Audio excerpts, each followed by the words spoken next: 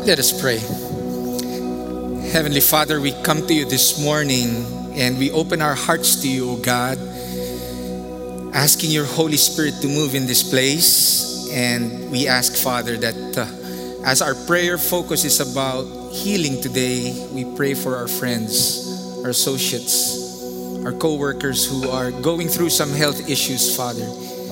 Even health issues on healthy relationships, Father. I pray that you would just continue to move in our lives, and that, Lord, as the centurion said, when he asked you to heal his child, he said, Lord, just say the word and we will be healed. Thank you, Lord, for everything. In Jesus' name we pray. Amen. You may be seated. I'm going to ask the children, please come over here on this side so they can move over to the children's building.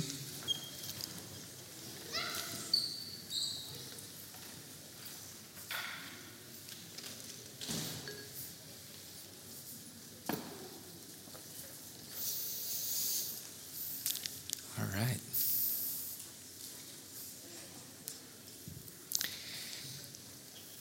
I'd like to begin today's sermon by playing a little game to help us see the value of logic in arriving at conclusions that make sense to us. And logic, as you know, is a method of reasoning that convinces or persuades us toward an acceptable or a conclusion that makes sense to us.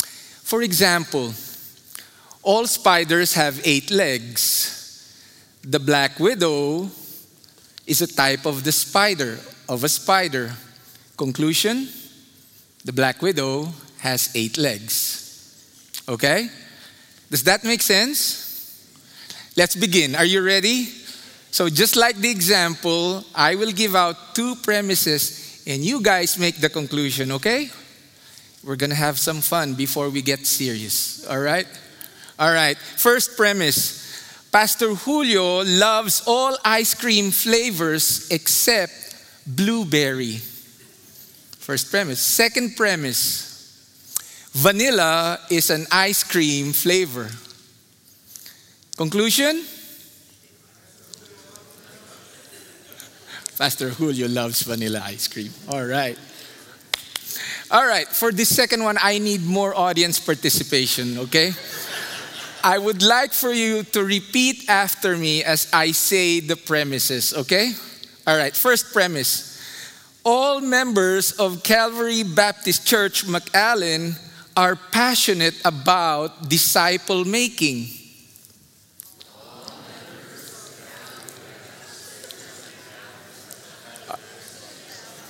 Good. All right. I, say your name, okay, am a member of Calvary Baptist Church. Conclusion? I am passionate about disciple making. Woohoo! All right. I can end the sermon here, you know. If everyone is passionate about disciple making. But that makes logical sense, right? Now, for this last one, we will defer or put off making a conclusion to a later time as I end the sermon, okay? And you're not gonna repeat it after me this time. It's just gonna be me. All right, first premise. Every believer is given a spiritual gift. Every believer is given a spiritual gift. Spiritual gifts, second premise, are for the common good of the body of Christ, the church.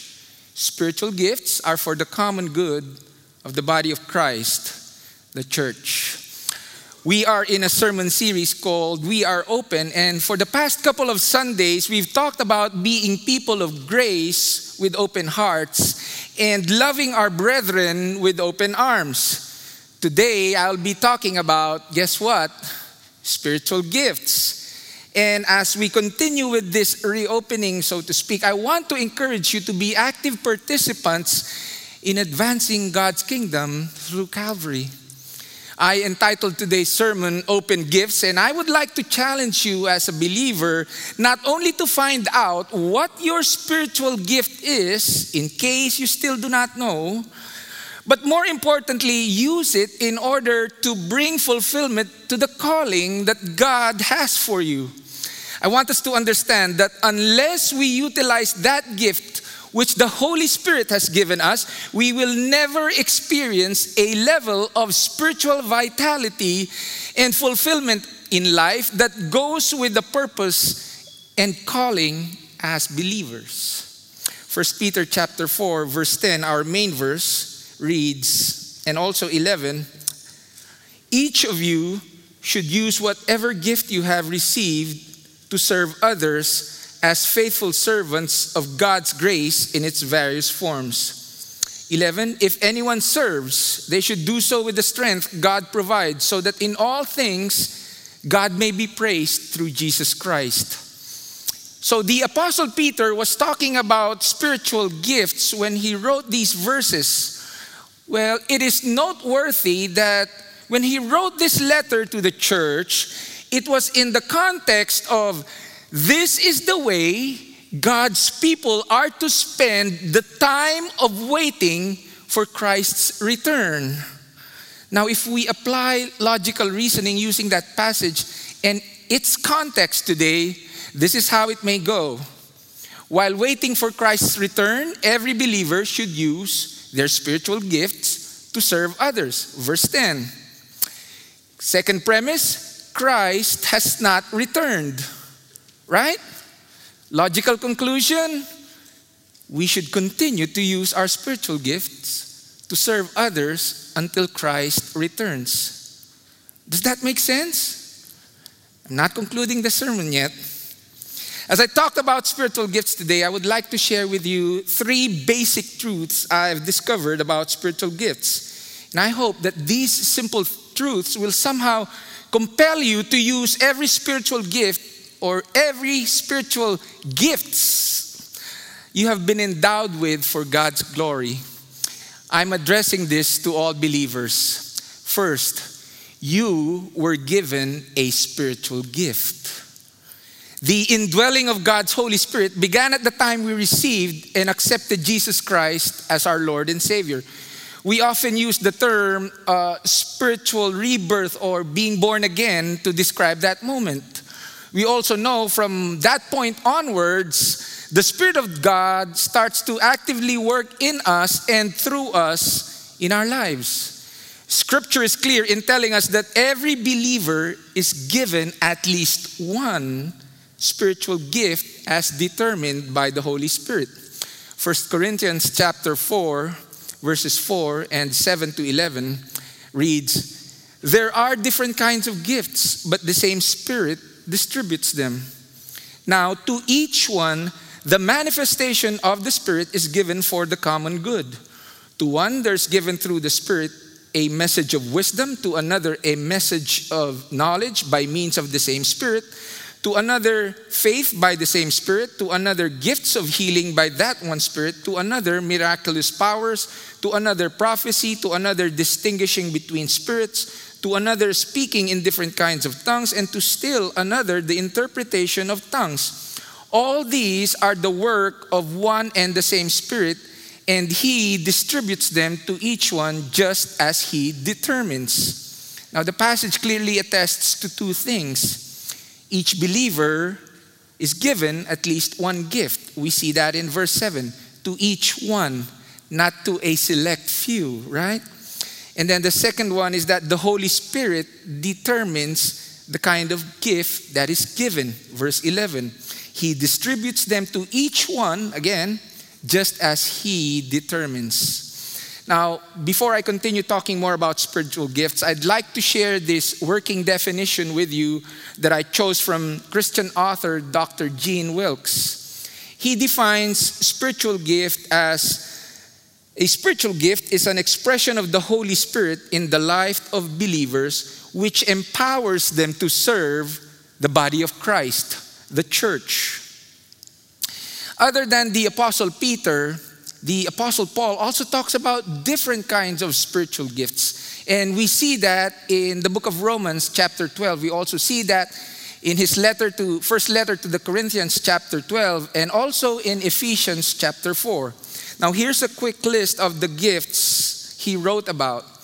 We have prophecy, service, teaching, exhortation, encouraging, giving, leadership, acts of mercy, wisdom, knowledge, faith, healing, working of miracles, discerning spirits, speaking in tongues, interpretation of tongues, apostles, prophets, evangelists, pastors, teachers, speaking, and acts of service. Were you able to identify your spiritual gifts or gift in one of those that I have mentioned? Some believers don't know their spiritual gift. They may be asking believers, what do you think is my spiritual gift? Well, let me help you answer that question in connection with the definition that I just shared. In your career, your job, or your calling, some of you were called to be doctors, some lawyers, some teachers, some in the military, some singers, some writers, administrators, technicians, analysts, construction workers, Zumba instructors, whatever else you've been called. You may not be aware, but whatever job or calling you have, to earn a living can and will translate into a spiritual gift or ministry when you use it to serve the body of Christ, the church. You may recall, acts of service is a gift I mentioned in the list a while ago. In fact, there's only one gift that is common in the list of Paul and Peter, and that is service. Those with a gift of service or helps recognize the practical needs in the body and joyfully give assistance to meeting those needs. Your act of service to the church stemming from your job or career abilities or talent is in fact a spiritual gift or becomes a spiritual gift when it is used to edify the body of believers. Your service becomes a ministry because it works for the common good of the members of the body of Christ. 1 Corinthians chapter 4 verse 7 says, "Now to each one the manifestation of the Spirit is given for the common good." I've had the privilege of working with 3 of our committees here for the past 6 years. And I want you to know that members of these committees are such a blessing to Calvary in sharing their wisdom, their expertise, and their know-how from the different careers or callings or jobs they come from. Their collective decision has always been for the common good of the church. And I've always observed that every time they make decisions, their goal is always for the good of the church. Every committee member, whether they know or not, is in fact exercising his or her spiritual gift. You don't have to be a committee member to use your gift. Any member who is serving in any capacity for the common good of Calvary is exercising his or her spiritual gift. Now you may ask, "Pastor, how can I serve when I don't know my spiritual gift?" Well, I've got good news for you. If you don't know your spiritual gifting, we've printed a good number of spiritual gift survey handouts for you to take home. You can find them as you exit in the stands or in the foyer. And also for those of you watching at home, you can download the same spiritual gift survey and take advantage of discovering what your spiritual gift is if you still don't know it. It more or less gives you an idea what the Holy Spirit has given you as a gift. So please check out on those. Then after you discover your spiritual gift, feel free to get in touch with us and let us know how you want to serve. Every believer has a spiritual gift. Some believers don't know what their gift is. Some believers know what their gift is, but don't use their gifts. The good news, there's always an opportunity open for any member who wants to use their spiritual gift. Second point, each gift is equally valuable.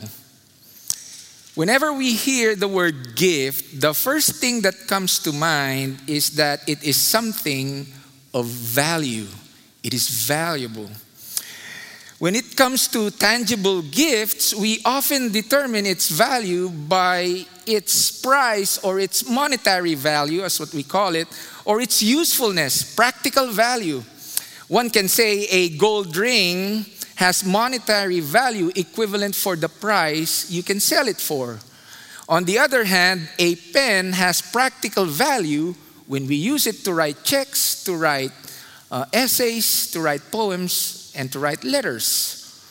Spiritual gifts, although intangible, likewise have value, great value.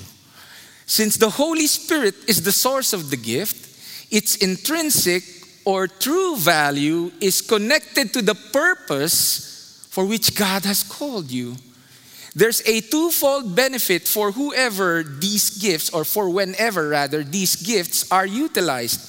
First, for the believer, it brings about a sense of joy and fulfillment in their lives because the purpose is realized every time they use their spiritual gift. On the other hand, it becomes valuable to the body of believers whenever they reap the benefits brought about by the gifts. Every member of the body contributes for the common good. For example, an ABF teacher finds fulfillment in teaching and leading his or her ABF, while at the same time, members of the ABF are benefited when they learn, when they enjoy, and when they apply the teachings or wisdom that is imparted during their sessions. Now, there's this notion that some gifts are more valuable than others. Well, that may be true for material gifts, but when it comes to spiritual gifts, every gift is equally valuable. Every member of the body of Christ is an essential part of the total unit. This means you are not to belittle or feel inferior with whatever gift you have whenever you put them into use. When the Apostle Paul wrote about spiritual gifts in 1 Corinthians chapter 12, he gave emphasis to gifts being equally valuable when he talked about unity and diversity in the body of Christ. 1 Corinthians chapter 12, verses 12 to 14 and 21 to 26 reads, "Just as a body, though one, has many parts, but all its many parts form one body, so it is with Christ. For we were all baptized by one Spirit, so as to form one body, whether Jews or Gentiles, slave or free, and we were all given the one Spirit to drink. Even so, the body is not made up of one part, but of many. The eye cannot say to the hand, 'I don't need you,'" verse 21, "and the head cannot say to the feet, 'I don't need you.' On the contrary, those parts of the body that seem to be weaker are indispensable, and the parts that we think are less honorable we treat with special honor, and the parts that are unpresentable are treated with special modesty, while our presentable parts need no special treatment. But God has put the body together, giving greater honor to the parts who lacked it, so that there should be no division in the body, but that its parts should have equal concern for each other. If one part suffers, every part suffers with it. If one part is honored, every part rejoices with it." Your value is realized as an active part of the body of Christ when you use the spiritual gift you have been given, regardless of how visible or seemingly invisible it is. Because you are part of the body, you contribute something significant to the body of Christ that only your unique giftedness can. So, whatever it is you're doing for the body, whether you're volunteering to clean in the kitchen, helping distribute food, serving as a greeter or an usher, serving as a deacon, being part of the worship team, teaching, helping childcare, giving generously, leading, encouraging others, sharing your field of expertise, or doing tasks that seem to be mundane or invisible in the eyes of many, you are equally as valuable as the other members or member who is exercising a different gift as you are. It means you should always think that your gifting brings a significant contribution or value to the body of Christ. It also means you should stop comparing ourselves with others who have different giftings, because each one of us is uniquely contributing what is equally valuable for the body of Christ. Instead of comparing, I admonish you to enjoy using your gift. You will surely enjoy it because your spiritual DNA has been wired by the Holy Spirit for that gift that you have. I want to share with you a story about a member of our church who has been very generous with his spiritual gift. It was sometime around 2018, before we renovated our student center, we had this 40 days of prayer here in the parlor every 6 o'clock in the morning. And this was attended by pastors, deacons, and some members of our church. Now, I recall one morning, 6 a.m., as we were praying, the earth suddenly shook and we heard a noise like a machine gun firing shots. Da, da, da, da, da. So we went out and saw that it was Ron Corbett holding the jackhammer, removing the tiles in the foyer section of our student center entrance. And so he could have hired somebody to do that at a later time, but he would rather use his gift tirelessly to save the church on funds. Ron, as many of you know, is a retired construction company owner, and most of us are aware that he saved our church hundreds and thousands of dollars when he volunteered to become our project manager when we renovated our student center. You know, Ron, being retired, could afford to sit back and relax. But one thing I have noticed about him is that he really enjoys and finds fulfillment in doing this for Calvary. I must say that I could have lost half of my hair by now if not for Ron helping me with my building and grounds responsibilities. Now I think he's the one with lesser hair. And thank you, Ron. He was in the first service. So doing things we love to do brings us a sense of fulfillment, because your spiritual gift is something God has chosen for you to have an abundant life in Christ. Be assured that it will bring you an enormous amount of fulfillment every time you use it. You were given a valuable gift. Your gift is equally valuable as the other gifts when used for the common good of the body. Third and final point, you should use your spiritual gift. You should use your spiritual gift. Let me begin with this story. There's a newlywed couple who has been coming to our 11 a.m. service, this service, for a good number of Sundays now. And I spoke with them and I found out they are believers who are praying about joining Calvary. So I've told them about Calvary. I showed them around campus. I told them about our purpose statement. I told them about our Baptist heritage, and so on and so forth. Now, during my conversations with this couple, one thing they told me struck me the most. They said, "Pastor, we are actually looking for a church where we can serve." Ding, ding, ding. That was music to my ears. And I'm sure you know what my immediate response was, right? You've come to the right place. You've come to the right place. So they will be out of town for the next couple of Sundays, but one thing is for sure. I'm praying that this couple will decide to join Calvary and use their spiritual gifts for the common good of our church. Let me go back to our main verse, 1 Peter chapter 4, verse 10. It says there, each of you should use whatever gift you have received to serve others as faithful stewards of God's grace in its various forms. I don't know if you noticed, but should in there is all caps. Now, I checked the thesaurus and found that the word is synonymous or closely associated with the word must. Must. I think the word must sounds more forceful or compelling instead of the word should. So when we say we must do such and such, there's this implication that if we don't do it, there's an inevitable consequence that may follow. In fact, I felt that the word must would have been better because of the compelling notion that it carries. However, I don't intend to revise God's word.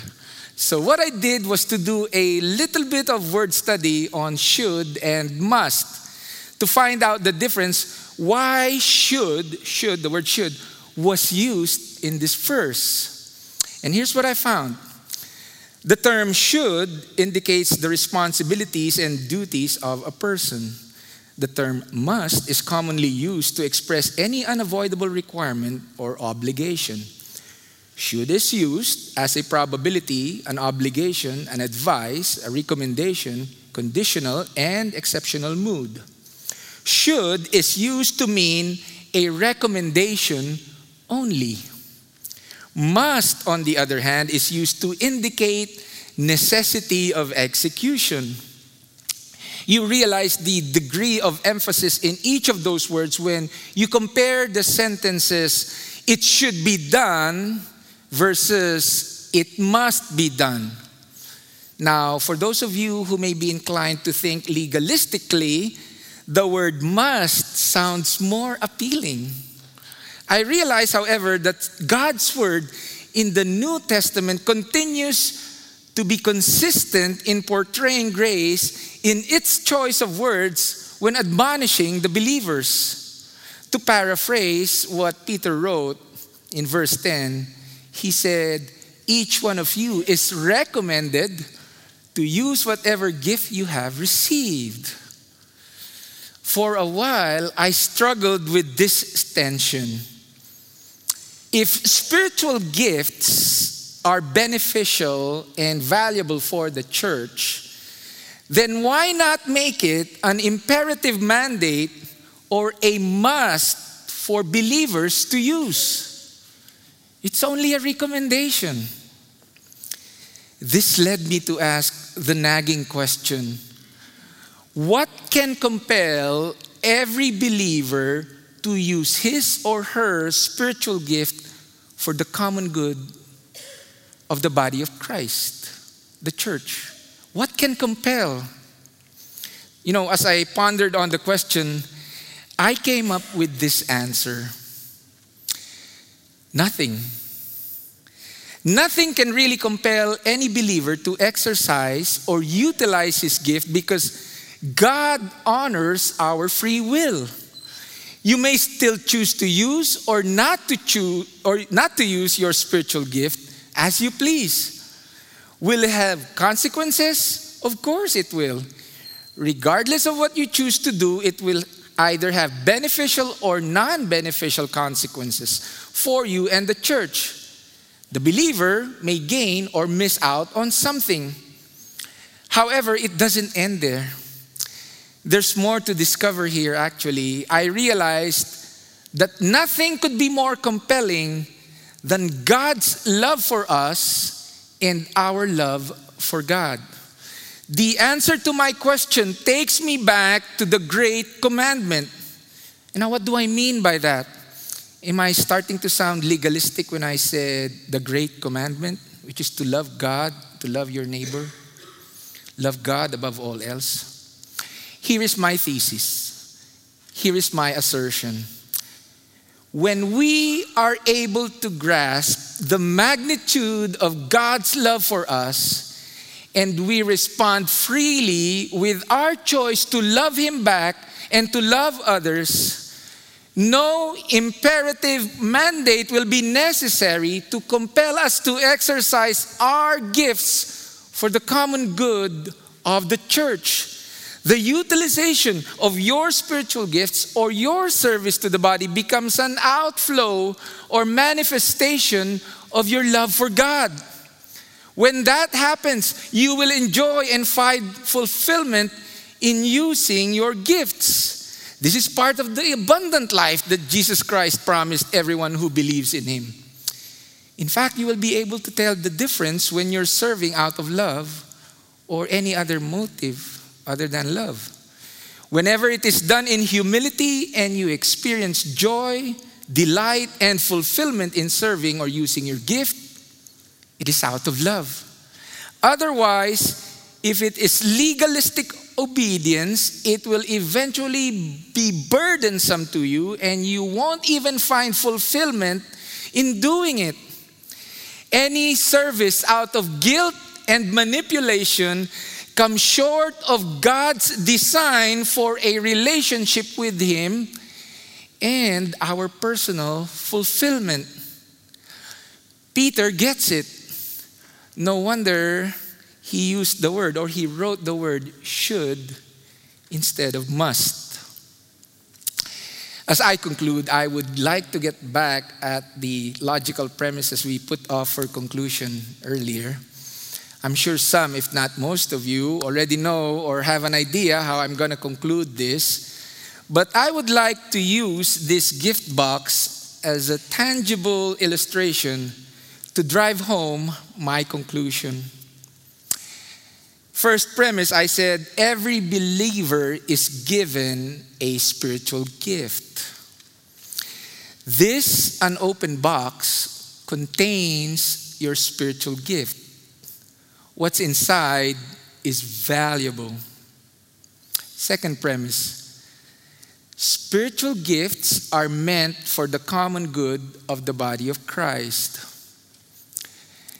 The value of this gift will never be realized until what's inside is put into use.